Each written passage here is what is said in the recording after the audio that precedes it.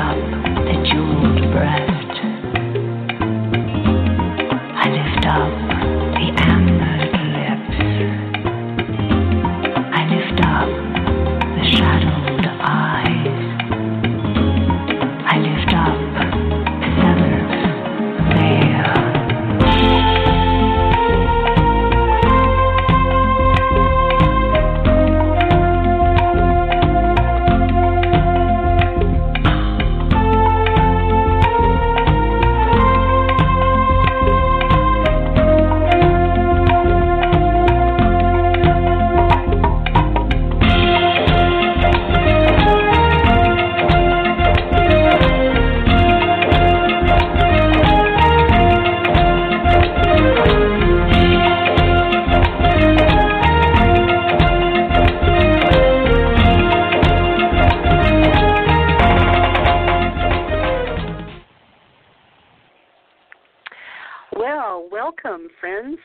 And colleagues to Voices of the Sacred Feminine, and happy Mother's Day. I want to say that to all my friends out there who are mothers that have birthed babies, as well as the women out there who have birthed books or ideas or movements or art. Whatever it is you have birthed in the world, today is your day. Happy Mother's Day to all the creatrixes out there. And what a great show topic we have today on Mother's Day, Resurrection of Female Power with Trista Hendren. She's back with me. She's one of my favorite interviews, and she is the editor of the Girl God series. And we're going to start the conversation out today. Well, we're going to go in a few places. We're going to talk about the questions raised by Amy Bammel Wildin. What would our world look like if there were rebirth of reverence for women in all stages of life? How would we see ourselves if we were to revive the sacred feminine archetype? Trista and I will discuss how patriarchy clips our wings, how women continue to crucify themselves by continuing to give their time and money to patriarchal religions. Trista also has a belief that too many women continue to live in the underworld and fail to learn to ascend. I'm anxious to hear her explain that. And also, Mary Daly talked about the second coming in terms of a new arrival of the female presence, and we'll chat about that and see if we see that maybe happening today, what we can do to facilitate it. And, does this pandemic put stuff like that on hold, or does it just maybe maybe help us press the gas pedal, to move it forward. So, Trista, welcome to Voices of the Sacred Feminine this morning. Oh, thank you so much, Karen, and happy Mother's Day to you, my inspiring creatrix sister. I'm very happy to be with you. It's night here. It's 8 o'clock at night here, so I'm 9 hours ahead of you. Well, and back at you. I mean, your birth of this Girl God series has just been incredible. I mean, not only are the messages in these books, just what we need today, but the art is beautiful as well. And for those of you out there who aren't familiar with the Girl God series, you should go Google it.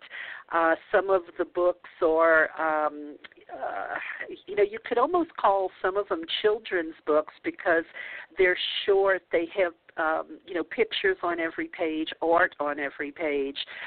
But the message is not really just a message for children. They're messages, that we need to hear today, even as adults. And, of course, the Girl God series, and Trista, correct me if I'm wrong, it also has a number of anthologies now as well, right? Yeah, we have a mix of things, and I did start with children's books, and we still do have children's books. One of the reasons I think children's books are so powerful, though, is I started with the first one, The Girl God, reading. Of course, many of us read to our children night after night after night, same books over and over, and you internalize so many of those messages. And so many of the books, especially now my son is 17, especially back then, the messages were very patriarchal. I think you have better books out there for children now, but there weren't as many that I would consider good books then that are or were messages that I would want my children to grow up with. So I actually kind of did always read up to them a bit. And I think probably the children's books are a reflection of that, because I always feel you should talk up to children, not down to them, because I think they're much more intelligent than what we give them credit for. I definitely agree. And, it's amazing how slow change happens. And so much of it does have to, I think, happen at the knee of mothers. Mothers have so much power to make their, shape the psyche of their children, and with a few generations of mothers who, if we could stop that perpetuation of patriarchy that mothers do, we could, have a good start on changing the world. Yeah, I think, it definitely starts, I think, with our children and then with ourselves. I mean, it is interesting. We talked about this a little bit before we jumped off, but I didn't realize that it was Mother's Day when we scheduled this podcast, and I half the time I don't know what day it is right now. So, and then it's not Mother's Day here in Norway, so it wasn't on like I have my calendar here is in Norwegian. So, but I think it's so. It totally makes sense that we're doing this today because it's, everything kind of comes back to Mother. I mean, even this idea of goddess that, Mother birthed the entire universe. And, of course, patriarchy came along and made it very abnormal that, God was a man, which is basically, in my opinion, impossible. So, I'm excited to be talking with you tonight. Yeah, it is kind of funny how this really just sort of happens as a coincidence. I see it, happening pretty often, actually. I don't usually often, schedule topics around holidays necessarily. I mean, sometimes I do, but it's amazing the times that I don't, and the topic just seems to fit. And even today, the Veil of Inanna was the music that I started out with by a group out of Las Vegas who I really like. They have great music. Breath of Passion is a favorite of mine, Nomad's Land. But today's clip from them, it was Veil of Inanna. And Inanna's ascent kind of plays into today's topic, doesn't it, Trista? Do you want to explain where Inanna fits into the resurrection of female power? Was that one of your anthologies? Yeah, so this was, let's see here, the 5th anthology that we did. And we actually started a book about Inanna's descent, and then we were not feeling the energy with the book at all, and we just kind of felt stuck with it. And I don't know exactly what happened, but Tamara, who was one of the co-editors along with my mother, Pat, she and I were talking one day, and I was like, something is just stuck with this. And then we were thinking, you know what? We're so focused on the descent that we're never getting to the ascent, which is the more important part. Of course, we all reach points in our life that are difficult, which I've had a lot of, but I think in a way, and actually Glennon Doyle's new book, Untamed, gets to this a lot, that women are almost kind of encouraged to be perpetually in this bad spot, and it's almost sometimes difficult to identify with other women if they're doing well because there's jealousy or whatever, and sometimes it's just easier to be in a relationship with women where you're just complaining and like, oh, my life is terrible, and da-da-da-da-da. But what we should, or I hope we can aspire to, is a process of lifting ourselves out of this muck, because I don't think we're meant to stay there forever. I think it's become just so commonplace that the patriarchy, that we're kind of in a mentality where we think this is just normal and, we should just put up with it and, whatever. But to me, that's not my vision of life for women. I think that we have more power than we realize, and a lot of times we keep ourselves stuck in this underworld where, and I've done this. I'm not trying to say, put any women down, but this is kind of my experience that even when my life got so much better, I was so used to living in the underworld that it took me a long time to realize, okay, I'm not there anymore and I don't have to live in hell anymore. I can actually enjoy my life. Well, and that makes me think about just the idea, and correct me if I'm wrong, if I'm oversimplifying this, but just the idea of gratitude. I think sometimes we see the glass is half empty more quickly than the glass is half full, and maybe the idea that's been going around of late. I hear and see more people who have realized the benefit of looking for the things in their life to be grateful for, even if it's the birds singing outside. You may have difficulties, but if you focus on the birds singing or, beauty, things that maybe we don't always see in times of challenge or difficulty. Maybe in a way that's even helping us, have more ascension than than dwelling in the underworld. You think? Yeah, definitely. I don't think it was in this book, but I know, and probably at least a couple others, I've talked about this when I had a really difficult relationship with my children's father, and then I was a single mother. And the way that I kind of got out of it is by just, I don't want to say not thinking about it, but I was really broke and I had no money, so I would just go to the library and get like 10 books, and then I would go to parks because my house is sort of a dump. I would go to like other beautiful places where I could appreciate things that were wonderful. Because I think part of the problem is the reality is for a lot of women, their lives are not great, and mine certainly wasn't for a very long time.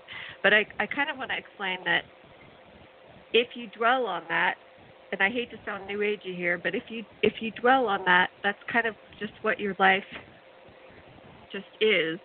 Whereas I think if you try to step out of it and look at it from a higher point, even if you have to leave your house and go to a museum or, like I always have loved art, finding the beauty wherever you can, even if you can't find it within your own life, I think can really help you kind of dig yourself out.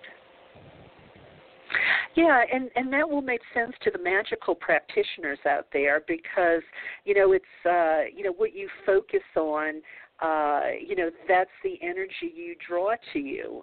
Some say, threefold, some say tenfold. I know there's a quote, I don't know where it came from. I think I saw it on, some sort of pillow or something. What you tend to and nurture thrives, and what you neglect withers. Now, that works both ways. If you focus on the positive, you'll nurture positive, just like you're growing a garden when you tend it and water it. But it can work in the reverse. If you're just focused on what you don't have, or jealousy, or negativity, and you don't find a way to see the good, then that's what's gonna thrive in your life. I believe as well, Trista. Yeah. Yeah, and I guess there's a fine line because I never want to blame women for their realities because I think patriarchy creates structures that are very unfair to women. What I've always tried to encourage women to do is, I don't know, I always wonder if I could swear on the show, but fuck patriarchy and just say, hey, I'm not going to allow this to overtake me, and I'm going to use every means that I have at my disposal to change my life, because I think that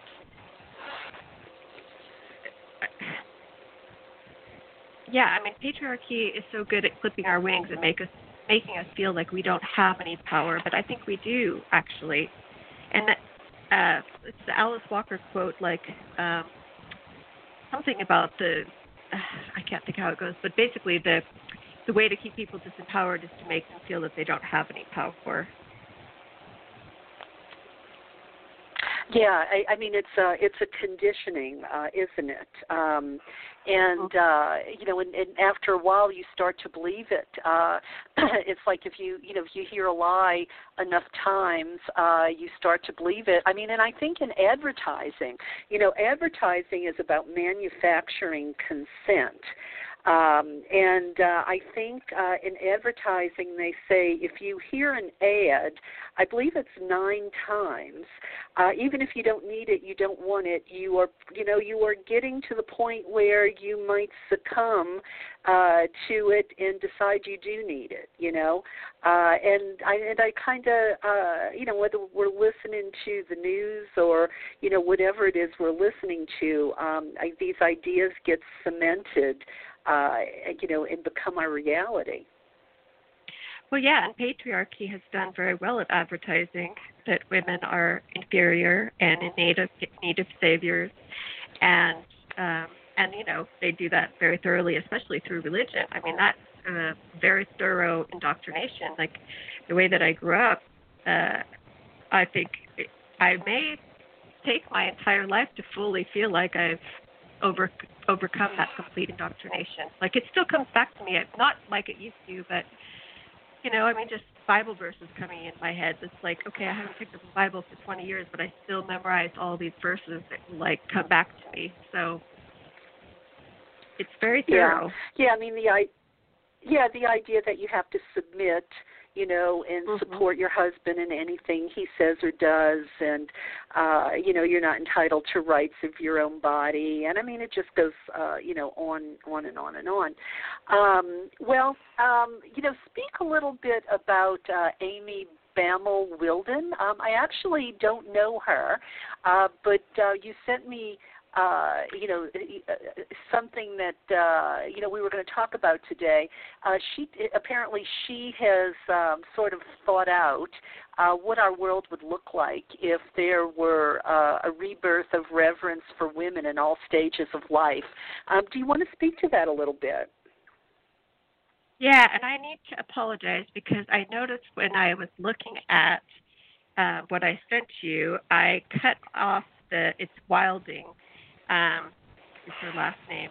I cut out the G in there. Okay. So she wrote a book, and actually she's working on a second book now on perimenopause, which I'm very excited to read because I'm going through that, and it's a little crazy making. But she wrote a book called Wild and Rise, and it's a really good book. But there was a quote in there that really captured my attention, and I'll read it. What would our world look like if there were a rebirth of reverence for women in all stages of life? How would we see ourselves if we were to revive the sacred feminine archetype? Okay. And does she explore that a bit? Oh, yeah. I mean, the whole book it's kind of along those lines. But, yeah, I mean, it's kind of turns your whole world view upside down if you look at it from that perspective. I mean, I know that's completely different than how I was raised, certainly, and I think in talking with you previously, and also in how you were raised. True, and I've actually started, as we're having this conversation, I was thinking about how different television portrays women now. And I mean, I hate to give television such credit, but I guess credit where credit's due. You see so many more able, powerful, empowered women. Now, that's not to say you don't still see the woman running from the killer and she falls and twists her ankle and she's, it's like the red shirt on Star Trek. That's the one that's always going to get killed. they're disposable. But, there's so many better role models for women, and while we have a long way to go, I mean, look at the new Star Wars. The last Jedi is a female. And it feels like, to me, that's not just a good message for women, but it's also a good message for the males out there as well. Maybe they won't see, women as such vulnerable, easy pickings, if you will. Uh-huh. Yeah, I mean, I didn't really watch much TV until I had a tumor about 3 years ago, and then I started watching a lot of TV and I realized, I kind of like this. But I think you're right. I would like to see less violence on TV, but I think we are moving in the right direction with more empowered females, and I would love to get some shows that were more goddess-centered in some way. I don't know how they would do that, but I think it would be really cool. And you can see that with a lot of literature, even mainstream literature. It's getting more and more acceptable to bring in the divine feminine, whereas I think before it was sort of like this woo-woo taboo type of thing. So I think TV is, to be real, a lot of people don't read books or don't read many books anymore. So TV and movies are probably a more or a better medium in a way to change the collective consciousness quickly. Well, and Amy's Amy's theme of how would what would our world look like if there were a rebirth of reverence for women in all stages of life. So I kind of go to the idea of the maiden mother crone thing. Maidens. I think, we think of maidens as these vulnerable little girls, but, having interviewed some people who, translate their own Greek and stuff, it was that raw sexuality, that energy of the maiden that was really so powerful. And again, there is some violence here, obviously, but it makes me think of the girl who played in the vampire television show. It was right there, and then I lost it. Buffy. Buffy. Okay. I think I've never seen that, but I've heard a lot about it. Yeah, and and that goes back a long time ago. That might have been one of the first characters you had that was this sort of female in her maiden that was this very powerful, kick-ass, capable character. And then I'm thinking Xena. Now, while Xena wasn't quite a maiden, she wasn't a mother or a crone either, but so and the mother, we always think of mothers as sort of just this giving till she drops character. But I don't know, Trista, you're a mother. Do you think women are getting better messages about taking care of themselves and not always be on the giving side of things? Yeah, actually, I think especially, and now I think it's the #1 bestseller, Glennon Doyle's new book, Untamed, gets to that a lot. And I think it's really great. Like her new book and Sue Monk Kidd's new book are doing so well, and they're both dealing with things that I would just love to just be more mainstream. And I'm really, really pleased that I think both of those books are doing that right now. I think it's really, really necessary. So what were those titles again? So Glennon Doyle's new book, actually I've quoted quite a bit from that, it's called Untamed, and she has a really good, I have to put on my reading glasses if I can read this. She has, and the other one is Sue Monk Kidd's, The Book of Longing, which is a really beautiful, beautiful book about reimagining if Jesus had a wife. It's beautifully written, but it's also just fascinating. Okay, this gets right into what we were talking about. This is from the Untamed book by Glennon Doyle, and she said, "I burned the memo presenting responsible motherhood as martyrdom. I decided that the call of motherhood is to become a model, not the martyr. I unbecame a mother slowly dying in her children's name and became a responsible mother, one who shows her children how to fully be alive." Mm. Well, and that also goes to what we said earlier, and I didn't realize the conversation was going to go here necessarily, but what mothers teach their children at their knee. You know, I've often thought that, you know, Mary, the mother of Jesus, if we were going to rewrite her character, instead of being this benign, passive character, she would be a social justice activist that where Jesus learned, you know, his beliefs. You know, I mean, they lived under the yoke of Rome, a huge oppressor, and I can just imagine the stuff that she probably would have said to Jesus. I don't know. I think that would be a great book. Yeah. Well, and she's that character is also in the Book of Longings that Sue Monk Kidd re-envisioned. So it's a little bit different. I have always had a really hard time with Mary, just growing up in the church, because I've kind of had this resentment since I left the Church of Christianity and all these passive and submissive roles. And I've had women sort of nudging me for the last, I think, about 3 years about doing an anthology on Mary. So that's one that Monette Chilson, who you've talked with also on the show, but I think you were, well, I think you've been on with her twice on the Lilith anthology and on her Sophia Rising. But we want to do one on Mary, the mother of Jesus, and one on Mary Magdalene, and kind of re-envision what both of those women more likely probably were, because I think the patriarchal narrative, as always, is probably not really what the reality was. Right, right. Well, if you do that, please make sure you tell me, because I'd like to put forth that idea of Mary as the first social justice activist. Well, maybe not the first, obviously, but definitely where Jesus got his, you know, his values. But yeah, and you know, I felt the same way growing up a Catholic in the South, in the Bible Belt. I mean, I didn't realize it at the time, obviously. It wasn't until I broke out of that bubble. I didn't see it when I lived in the bubble. You know, because we weren't taught to question anything. But when I got out of there, you know, I really started to realize how benign and passive she was, Mary, you know, I'm speaking of Mary the mother.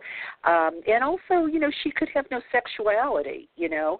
And I don't know, I mean, it's just kind of the perfect storm, you know, for devaluing and marginalizing the female, giving the man all of the power. Anyway, you know, it again, you know, the idea of patriarchy clipping our wings, as you say. Yeah, Patricia Lynn Riley, I can't remember which book of it is. I think it's either In Her Own Words or Be Full of Yourself, but there's a passage in there that she didn't write, but another woman shared, reimagining Mary as a rape victim, and it's chilling. I don't even think I could read it. But, you know, I think the way that Mary is portrayed, it's just like no control over her life whatsoever. It's just this passive vessel for God. And that's not really the role model that I would want my daughter to grow up with. Right, right, exactly. I mean, it would just make her sort of ripe for the pickings, so to speak, you know. Now, Mary Daly talked about the second coming in terms of a new arrival of female presence. You know, what are your thoughts on that? Are we getting there? You know, how? I don't know. I mean, just where are we at? in my opinion, definitely, yes. I see huge shifts, especially, I think every year we're getting closer and closer. And, I grew up as like a Bible junkie. I would read the Bible like probably a couple hours a day. And I was really into the books of Revelation and all these like, what is it? Was it Hal Lindsey who had all those end of the world books?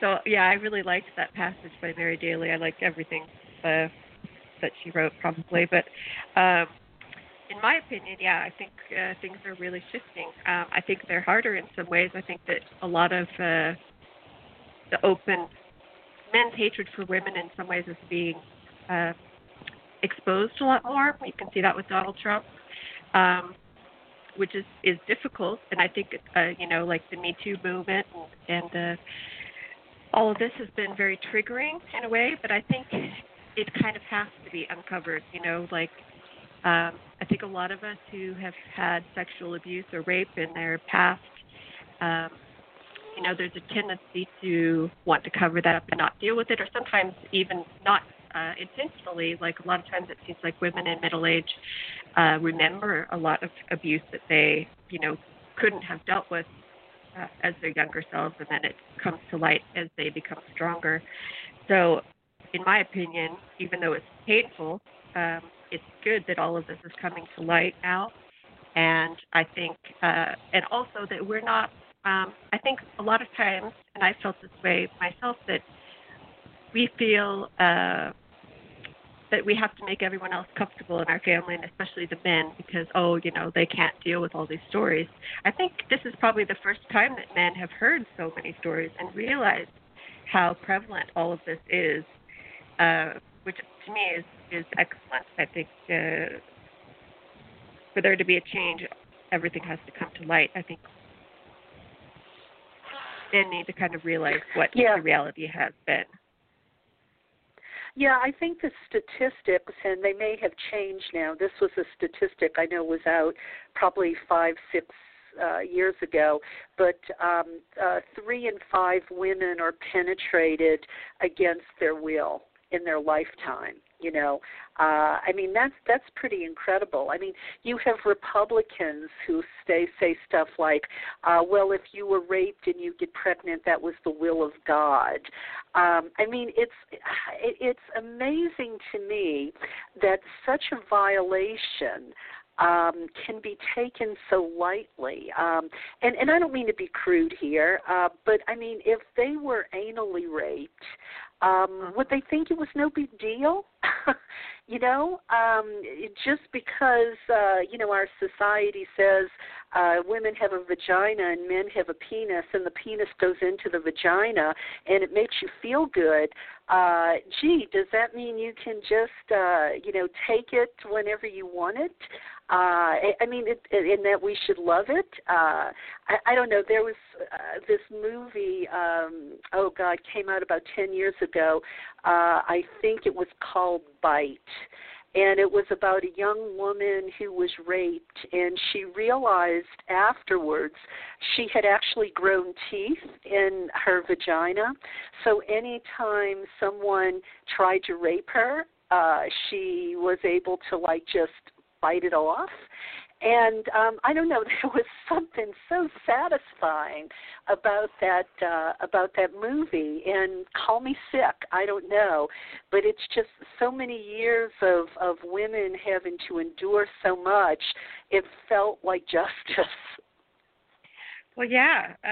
I think there was some sort of thing going around online, I think it was about 7 years ago, about something that you could insert in your vagina that kind of did that same thing. And maybe it was inspired by the movie. I'm not sure. And I'm not sure that it ever became a viable option. But I think one of the things with the Me Too movement that it has been very triggering for a lot of us. But I think it's the first time, and maybe being triggering has allowed women to come forward and really give these graphic details of exactly what happened to them and how damaging it has been for years and years and years. And I think that it's hard to read these stories, but it's very important, especially for men, to read them and wake up and, think about, would I want this for my daughter? I think it's been kind of treated very lightly. Rape has been treated just like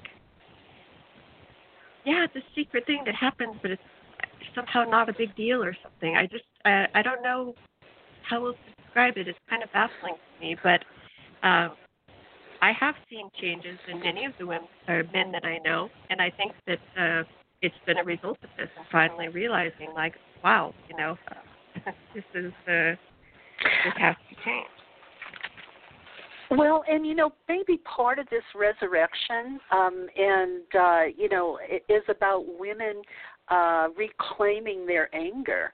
I know there are a lot of men who have a lot of problem with female anger. I mean, just a few days ago, I was posting some stuff on my Facebook page about Donald Trump.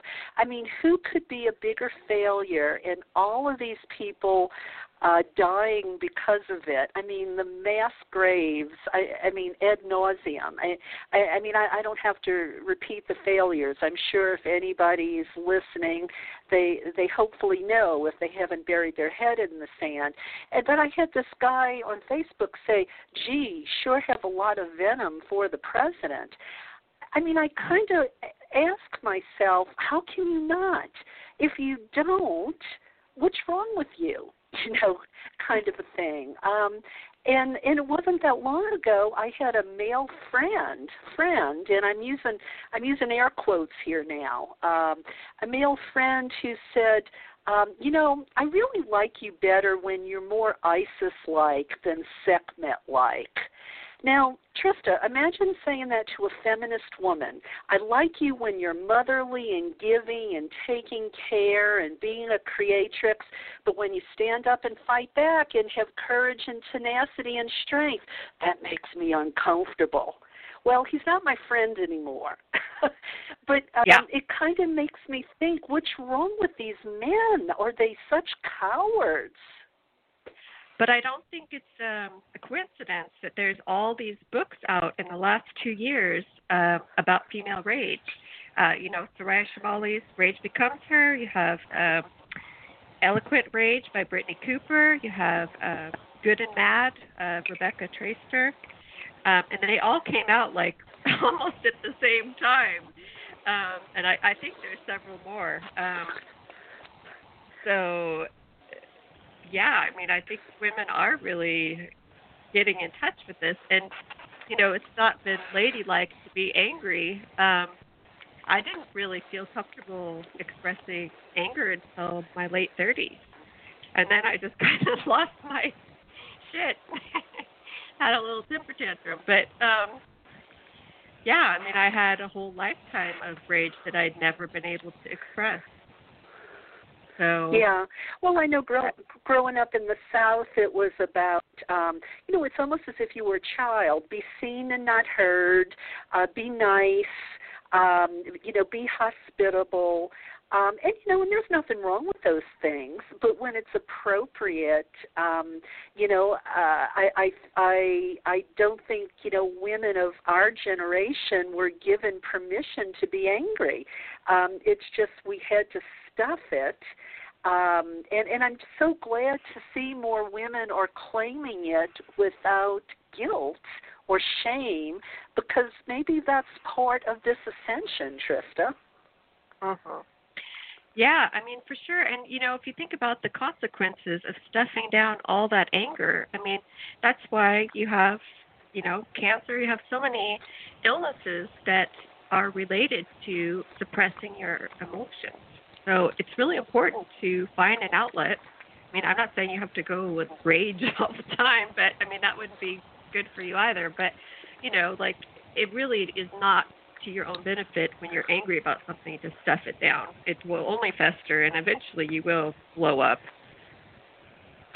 or get sick. Or, and I think, going back to the idea of we have so many more role models. I mean, look, the woman who's heading New Zealand, I don't know if I don't know if they called president or prime minister there. I'm not sure. But, she's led her country to a tamping down. I mean, I don't know that they've obliterated COVID there, but they're certainly in better shape than us. Iceland has a female president, I believe. I don't know. I think there are more. We're seeing a lot more women in charge. Around the world, and but I wonder with the rampant sexism here in the United States. I mean, you're in Norway, and I would love for you to kind of draw a comparison. I think of Norway as a more evolved place than the United States. I think the United States is still backward and ignorant. I'm sorry, but sexism is one of the aspects of that. I mean, what is it like to live in a place like Norway? I mean, do you see the sexism there that you see here, and do you have female leadership in government there? Yeah, so I actually just posted on this a couple days ago. I wanted to leave the United States for about 20 years. It took me about 15 years before I finally did it. I've been here 5 years. It really hit me a few days ago because Norway is getting ready to reopen, and we're actually ready to reopen here because we've had very good success with managing COVID. And we do have a female prime minister here, and she actually is from the right party, although in Norway the right party is not that far right like it is Republican Party in the U.S. But it really, really hit me hard. I was so proud of our Prime Minister, who I don't often agree with. I mean, she is kind of a little bit different politically. But it was so wonderful for me as a woman to see a woman leading this and doing so well. I think that she handled this crisis really well. And I think what I posted was it's like really hard to even comprehend the psychological effects of having a female leader when you've never had one, and coming from a country that I fear may never have one. It just sort of blew me away how much I was affected by it. And also, like, when everything started and they shut down the schools, she did a press conference just for the children and talked, directly to children, took questions from children about, what their worries were. I mean, Donald Trump would never do something like that. I mean, it's just not something probably that a man would think of. And I think it was just handled so well with so much care and passion. And, I really loved that. And, of course, there is still sexism here. And one of my friends, who's also an American, who is a male friend who lives here, commented, and I didn't see this part, but he said, but did you see after the press conference with, the questions she was getting and that she was surrounded by men, and I was like, yeah, but coming, us American women, I think, are so indoctrinated that we'll take any little scraps we can get and are so happy with them. So I was like, don't ruin my moment. Yeah, absolutely. Well, and I'm thinking, there's Angela Merkel too, running Germany. There's a lot more women out there that that make us realize it is possible. I wonder about it being possible here in the United States, until maybe this current. God, I hate to say it this way because I'm a baby boomer, but it feels like to me the older Americans are the ones that are still perpetuating the isms. The women still need to be barefoot and pregnant in the kitchen. I mean, I thought we got rid of that with my parents, but I don't know, maybe not so much. Men here, I think, still don't see women as a leader. Oh, no. No, I don't think they do. So,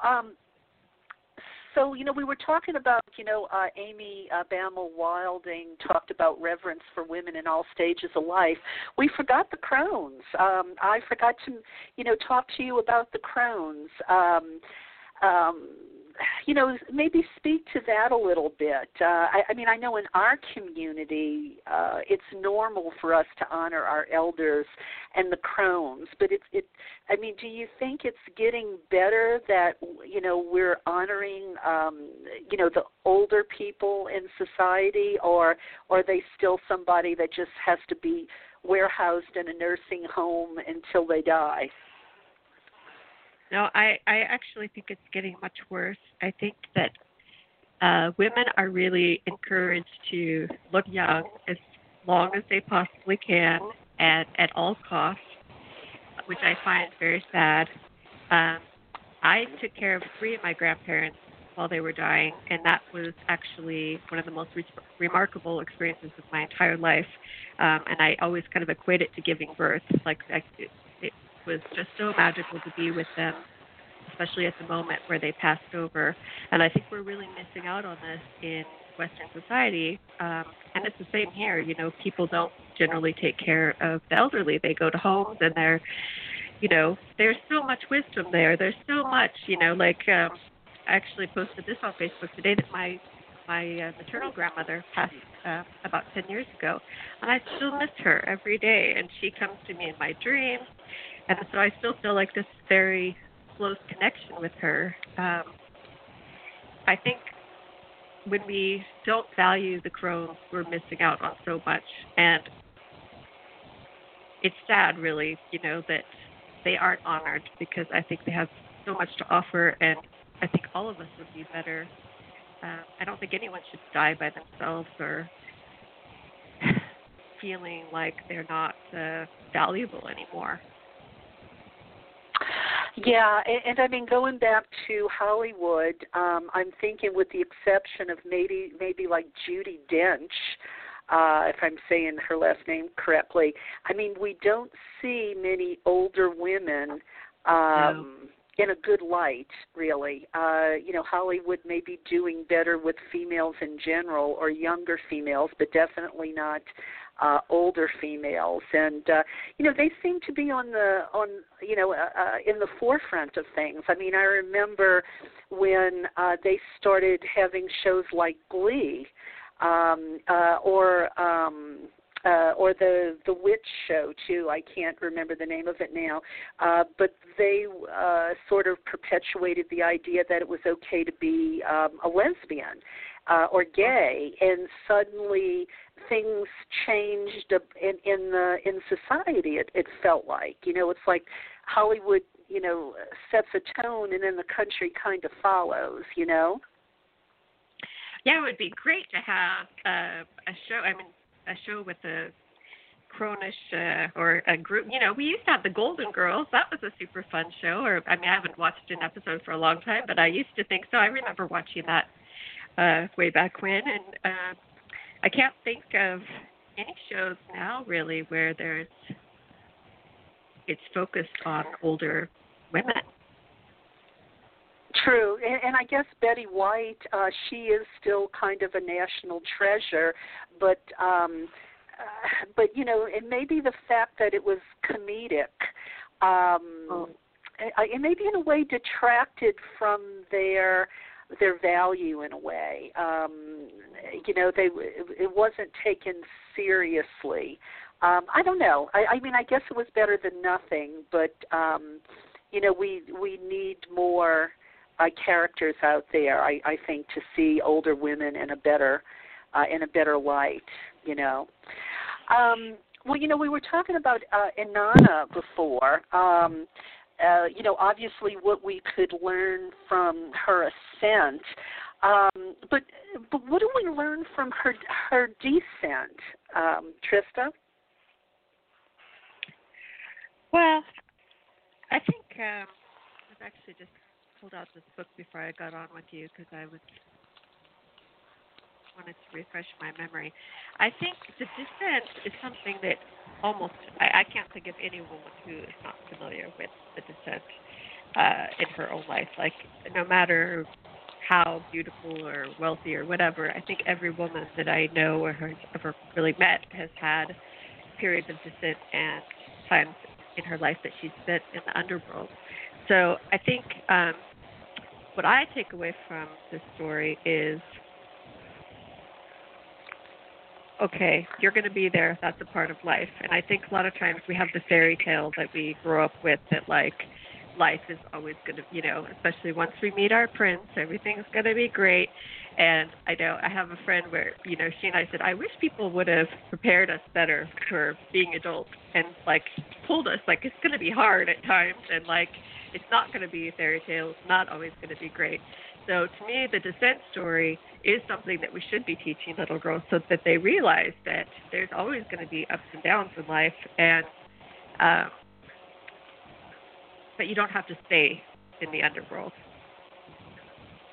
So that's my takeaway. Okay. Yeah, I get that. That makes sense now. Well, and we know goddess myths were subverted by patriarchy. All we have to do is look at how Hera, becomes the harpy, chasing after her philandering husband. Aphrodite is just the boudoir babe. Talk a little bit about goddess myths being subverted versus, the case of Jesus rising from the dead. Yeah, I think that the Christian story it's not really an original story, is it? And that could be 3 different shows getting into that, but you also have Isis, and the story of Jesus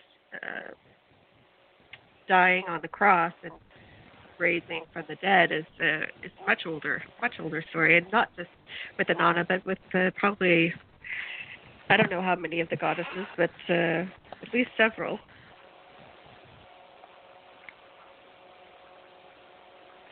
Well, you definitely had a lot of dying and rising gods. Jesus was just, the last in the line, so to speak. But I honestly think, the whole idea of Jesus on the cross just conditions us to think sacrifice, and suffering is noble. You get the ascent, the risen Lord, but you don't usually see the ascent in goddess myth. I'm thinking, maybe Persephone, she gets to come out, is it once a year or something like that? Yeah. But I don't know. Maybe that's just another way, patriarchy elevates itself over goddess myth. Was that kind of where you were going with that, or was there something else? Yeah, actually, I have a really good quote that I just thought of if I can find it. I have so many quotes, it's insane. But I know I just used it.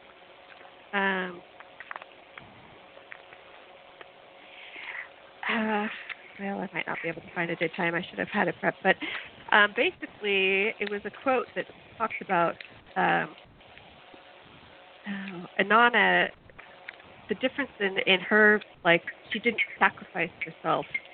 I really wish I could find the quote because I love it. Well, that's okay if you don't find it. Here it is. But the idea that good. Go ahead. Sorry. I just wanted to share this because I think this is perfect in terms of what we were getting to. Okay. The goddess Inanna, in her role as suffering, exiled feminine, provides an image of the deity who can perhaps carry the suffering and redemption of modern women. Closer to many of us in the Church's Christ, she suggests an archetypal pattern which can give meaning to women's quest, one which may supplant the Christian myth for those unable to relate to a masculine god. Inanna's suffering, disrobing, humiliation, flagellation, and death, the stations of her descent, her crucifixion on the underworld's peg, and her resurrection all prefigure Christ's passion and represent perhaps the first known archetypal image of the dying divinity whose sacrifice redeems the wasteland of earth. Not for humankind's sin did Inanna sacrifice herself, but for Earth's need for life and renewal. She is concerned more with life than with good and evil. Nonetheless, her descent and return provide a model for our own psychological, spiritual journeys. I'll just read one more thing. And unlike Christ's story, where the destructive acts perpetrated on the Savior were the product of mere human malice and fear, and thus capable of establishing a pattern of human revenge and scapegoating, in the Sumerian poem, they are shown to have had a transverse source. The goddess destroys just as the goddess may redeem. And that's from Sylvia Brenton Pereira, The Descent to the Goddess, A Way of Initiation for Women. So you kind of read that really quick. Can you kind of maybe sum it up? Yeah, so, I mean, it's just a different look, like what you were saying, like the Christian myth on the cross with Jesus suffering. It kind of gives this message that, like, oh, it's good to suffer. And I think this is kind of what I was getting at before with women being kept in the underworld world, where we feel that we can't get out, or maybe that there's some spiritual value in suffering. Whereas I think goddess spirituality is very different. Like, I find it to be much more joy-based, and it's not so much about martyring yourself or living for the sake of others. I think to live for your own happiness and existence is plenty. And, you know, I kind of have this theory, too, about joy, that it's important to be happy. I think sometimes people think, oh, that's selfish, but people that are happy contribute so much to the world and to people around them. You know, if you're happy, everyone around you is happy. And to me, you're more productive. I just don't find that there's a lot of value in being miserable. Well, yeah, and also too, you know, if you're, I don't know, I think if you're happy, you're less likely to be sick. You know, the whole idea of dis-ease, dis-ease bringing on sickness, and I think it's very telling out there in the world. How often do you hear the powers that be? Whether we're talking, national level, global level, or even local level, do they ever say to you, well, how's your quality of life? In fact, it's the opposite. We have our President Bone Spurs, who never did anything for anybody that I'm aware of in his lifetime. Says he's got bone spurs and can't go to war. Like other average people do. He's I don't know if you've seen this over there in Norway, but now his spin is, oh, go out and face the virus like a warrior. I don't know. It's just incredible to me that our leaders are telling us, leading us like sheep to the slaughter, and we never hear, how is your quality of life? They expect us to be the cannon fodder, to, be the ones that sacrifice ourselves, for someone else. Joy, life affirmation, that never comes into it, it doesn't seem to me. Well, yeah, and I mean, what else really is there? And, I think especially going back to this, Mother's Day, especially mothers are supposed to be like the self-sacrificial lambs that, put themselves last. And, I struggle with this also, that it's so indoctrinated that you kind of have to really work on yourself to say, like, not that I want to be the selfish mother that doesn't take care of my children, but there has to be some sort of balance. And in having balance, you're also especially teaching your daughters that it's important for them later to find, or even now, to find joy and not be taking care of everyone else. And I also feel, for my son now, too, he has his first girlfriend, that I'm setting a role model for him and for his future partnerships. And also, like, okay, you have to do your chores, you have to do, set boundaries with the kids so that they can be productive adults and can go off into the world and succeed and do well and have a happy life. And if you raise a son that never has to do chores or do dishes or anything, what's going to happen when he leaves the house? He's going to end up being one of these guys who expects his wife and the mother of his children to do everything. So it is, I think a lot of these changing of the roles do have to do with motherhood or auntyhood. You know, I think aunties are also so important. Grandmothers, all these women can make so much difference in the future of our world. Yeah. You know, speaking of that, you know, I must sound like I do nothing but watch television, but a great show just got canceled. The woman who played in The Sopranos, who played the wife in The Sopranos, and later on she played a really good character, Nurse Jackie. She was the lead role in a show called Tommy, where it was a lesbian feminist who was hired to run the LAPD. And I think the show's been great. One season, and now it's canceled. And, you know, being who I am, I guess, and having enjoyed the show myself, I couldn't help but think, you know, maybe there wasn't enough violence in it. You know, maybe it was really more of a woman's show. I don't know, but I felt like there was sexism at play, to be honest, because she certainly has carried other shows. It's not like she's a, you know, she's a newbie or anything. And I was really sorry to see it get canceled. Well, yeah, it seems like shows with violence seem to do better. Or people expect, you know, the violence and the sex to be in there. So, yeah, that's it's tough. Well, one last question I have for you, Trista, and then I'm going to sort of, you know, give you the last word in case there's more to this you wanted to chat about that I didn't think to ask you. I'm just really curious what the European press is saying about what's going on here in the United States with the virus. And I'm also wondering, too, if you've had any thoughts on, is the virus going to set us back? Is it going to maybe help us evolve more as humans? I mean, I know that's like asking you to have a crystal ball, but, you know, intuitively, you know, what's the world saying about us? And do you think this will ultimately be a good thing in the end? Well, to be honest, I spend very little time reading or watching news because I don't feel like it's productive use of my time. And I can get too wrapped up into it. So I was the first month I was checking my husband was making fun of me because I would do a check every morning, check all the stats in every country, and then I think that kind of almost made me severely depressed. In general, I think it's a little bit embarrassing to be an American in Europe because there's so many stereotypes of Americans and they're generally not great.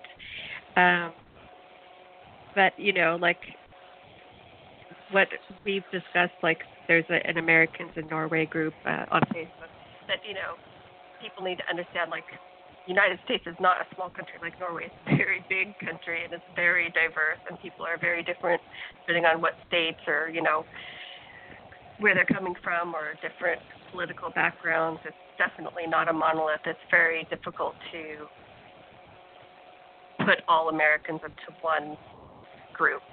I think pretty much universally people think Donald Trump is very insane and scary. But maybe more of a joke, I guess, than even scary would be more accurate. Yeah, I think,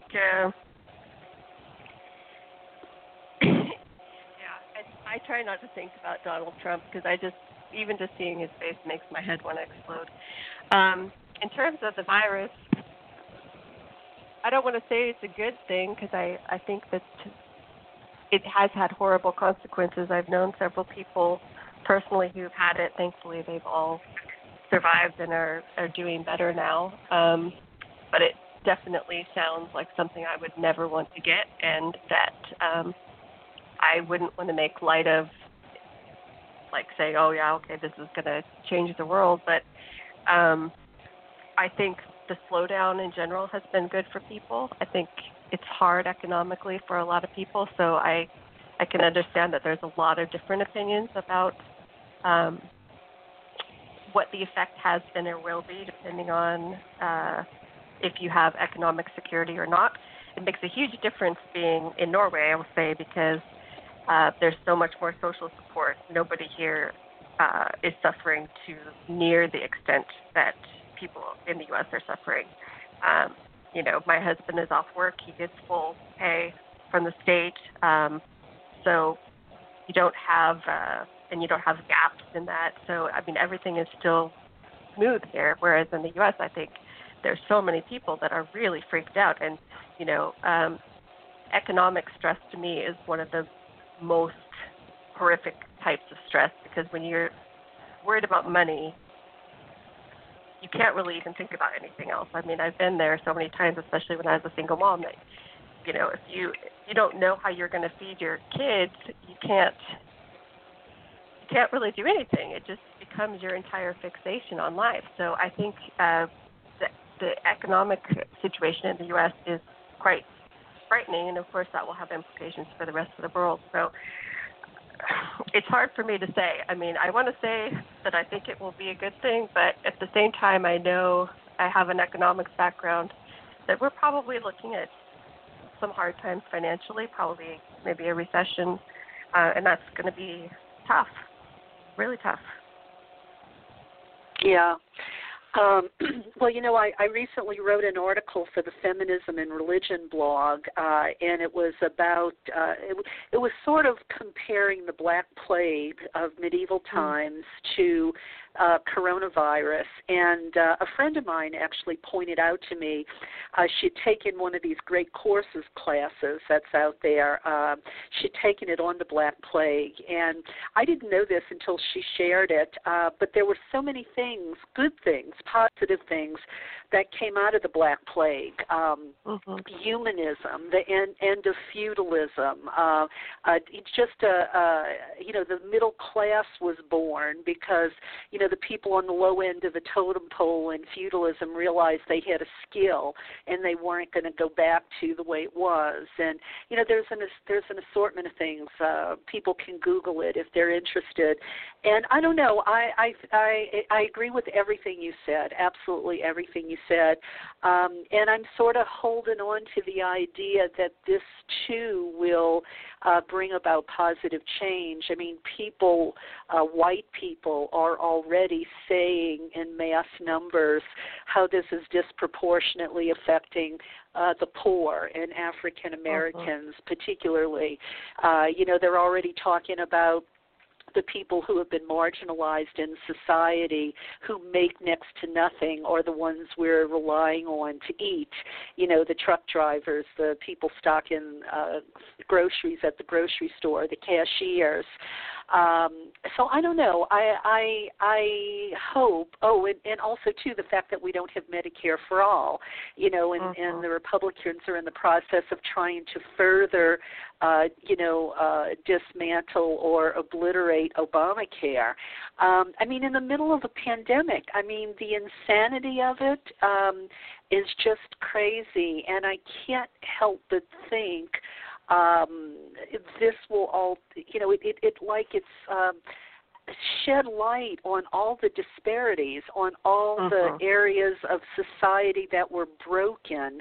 And it's like you can't wear blinders anymore. We have, I don't know if you're seeing it over there, but food banks have cars lined up for miles because, people don't have food to eat. They're out of money, and we don't even know if they're going to approve another stimulus.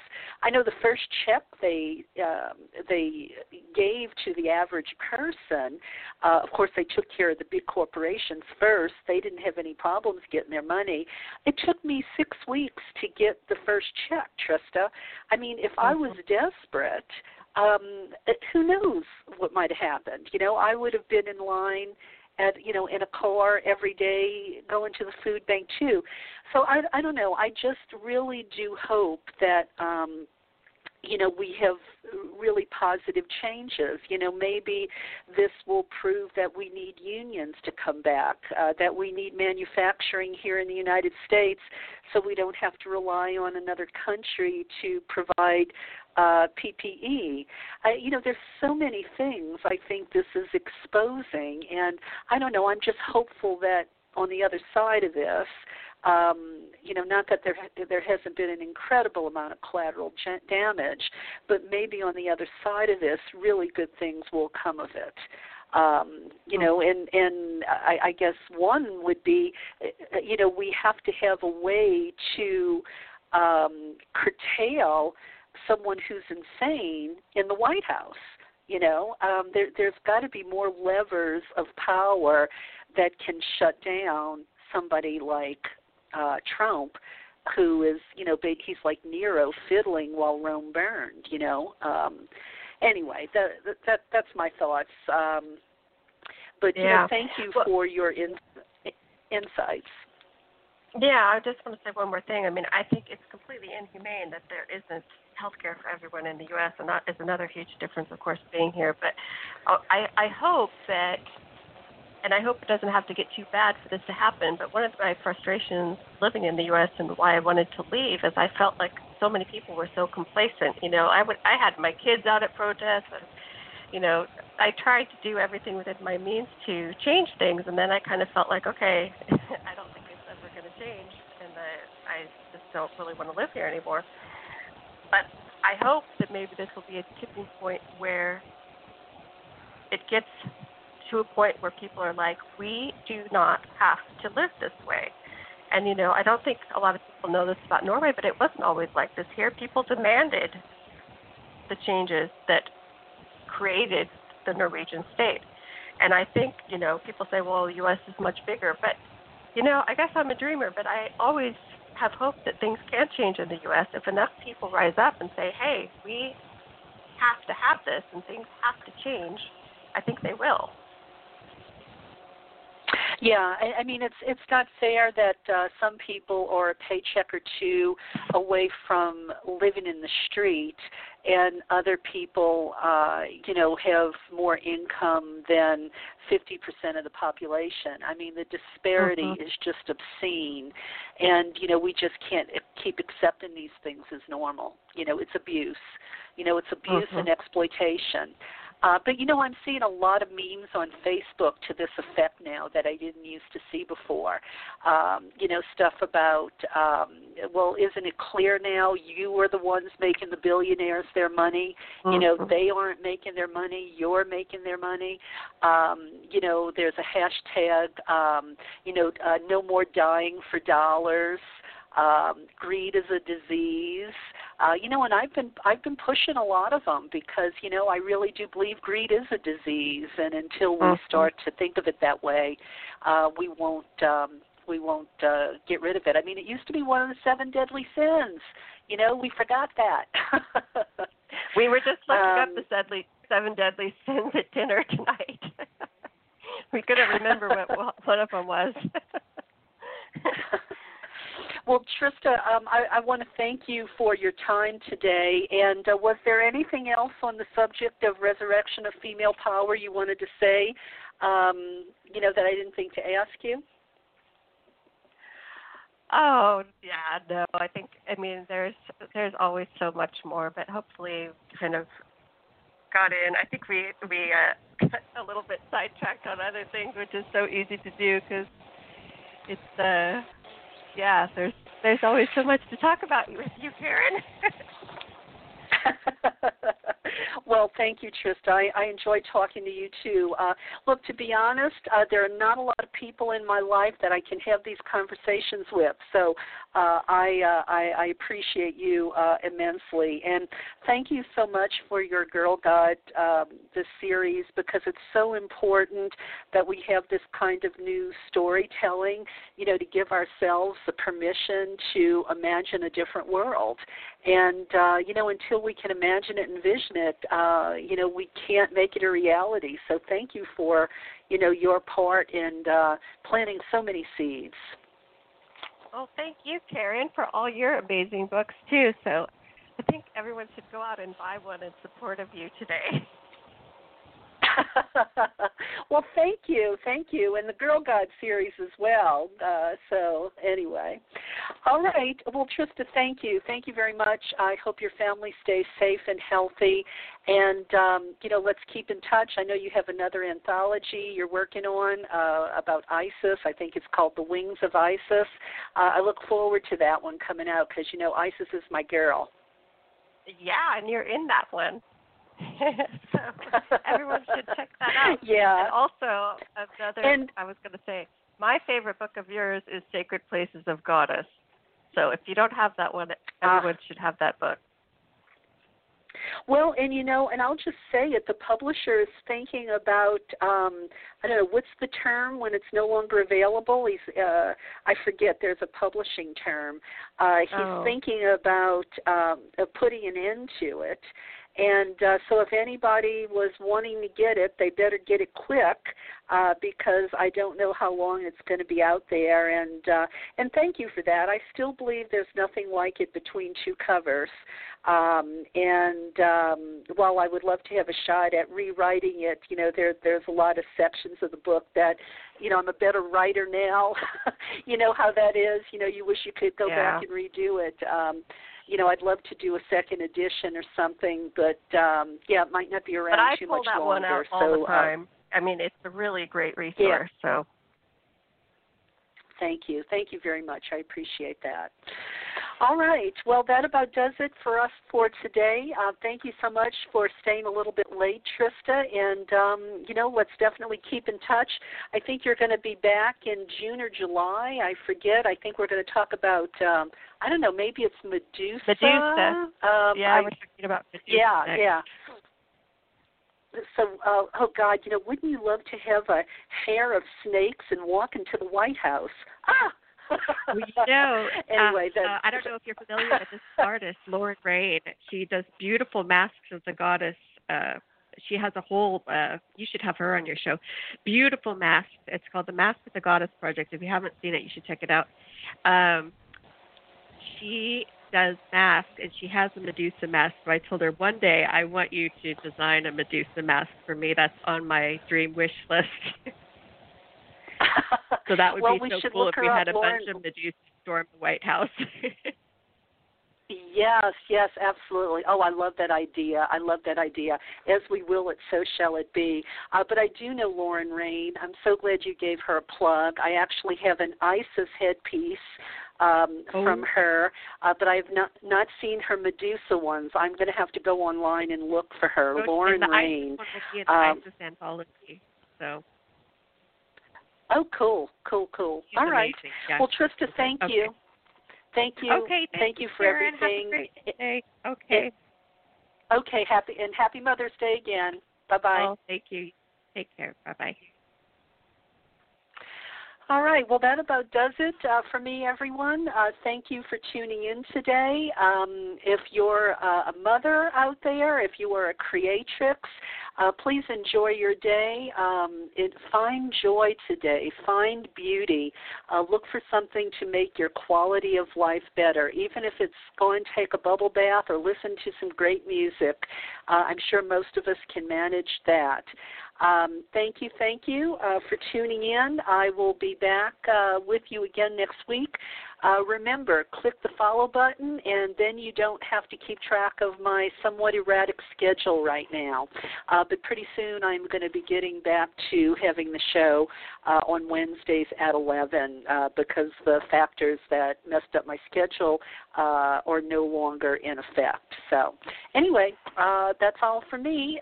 Have a great day, and if you're an Outlander fan, wow, can't wait until tonight's season finale. But then it's the Droughtlander. Maybe I'll actually start picking up the books. All right. Thank you, dear friends. Remember, what you tend to and nurture, it thrives. What you neglect withers. So be very careful where you put your energy. And may Isis embrace you in her golden wings. Bye-bye.